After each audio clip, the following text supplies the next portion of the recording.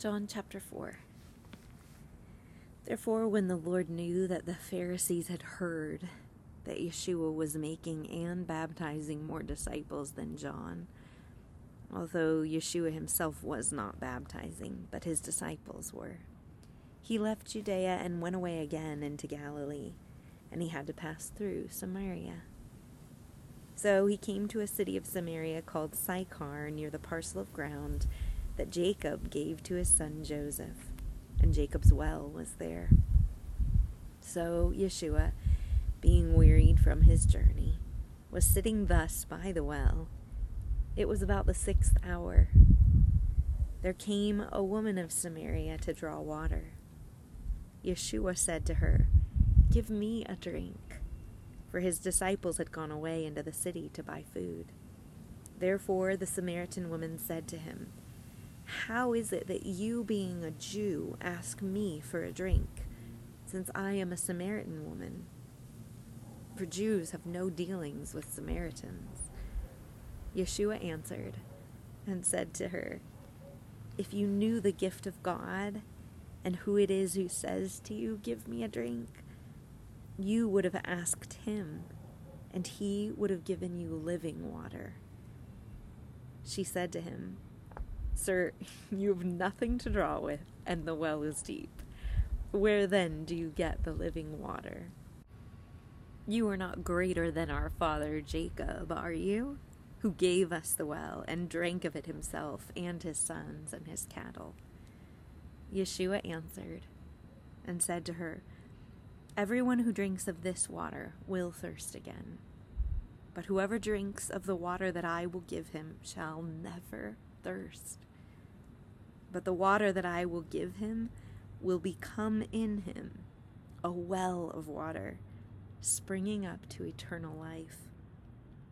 The woman said to him, "Sir, give me this water, so that I will not be thirsty nor come all the way here to draw." He said to her, "Go call your husband and come here." The woman answered and said, "I have no husband."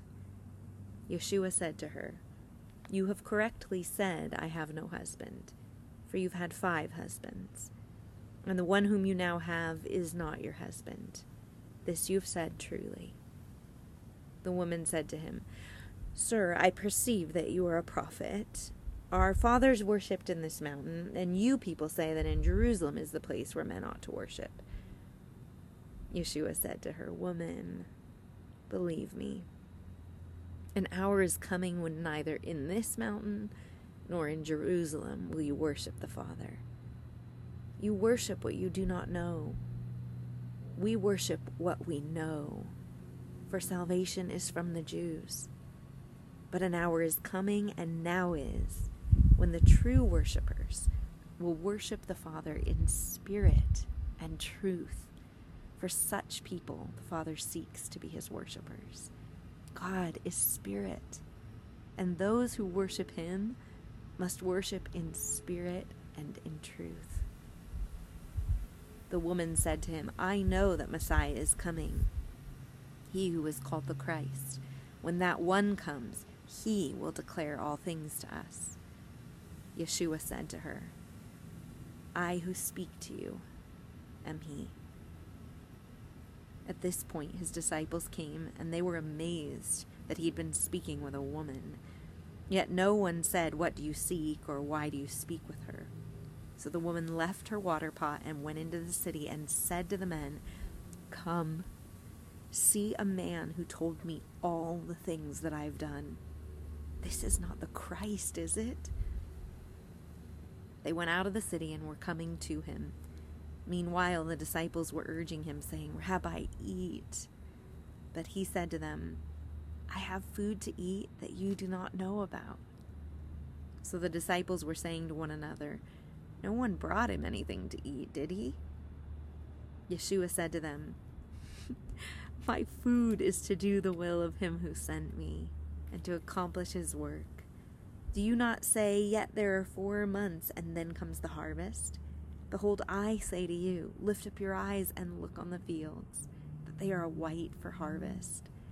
Already he who reaps is receiving wages, and is gathering fruit for eternal life, so that he who sows and he who reaps may rejoice together.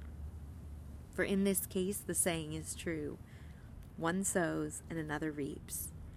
I sent you to reap that for which you've not labored.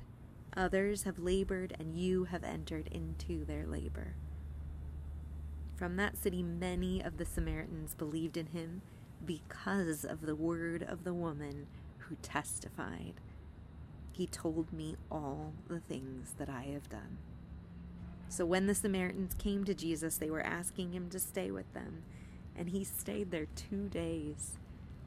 Many more believed because of his word, and they were saying to the woman, "It is no longer because of what you said that we believe, for we've heard for ourselves and know that this one is indeed the Savior of the world." After the 2 days, he went forth from there into Galilee, for Yeshua himself testified that a prophet has no honor in his own country. So when he came to Galilee, the Galileans received him, having seen all the things that he did in Jerusalem at the feast, for they themselves also went to the feast. Therefore he came again to Cana of Galilee, where he had made the water wine. And there was a royal official whose son was sick at Capernaum. When he heard that Yeshua had come out of Judea into Galilee, he went to him and was imploring him to come down and heal his son, for he was at the point of death. So Yeshua said to him, "Unless you people see signs and wonders, you simply will not believe." The royal official said to him, "Sir, come down before my child dies." Yeshua said to him, "Go, your son lives." The man believed the word that Yeshua spoke to him and started off. And he was going down now, and his slaves met him, saying that his son was living.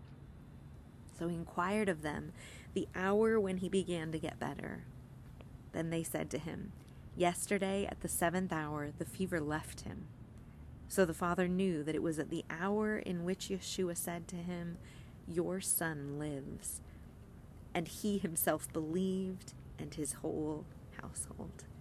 This is again a second sign that Yeshua performed when he had come out of Judea into Galilee.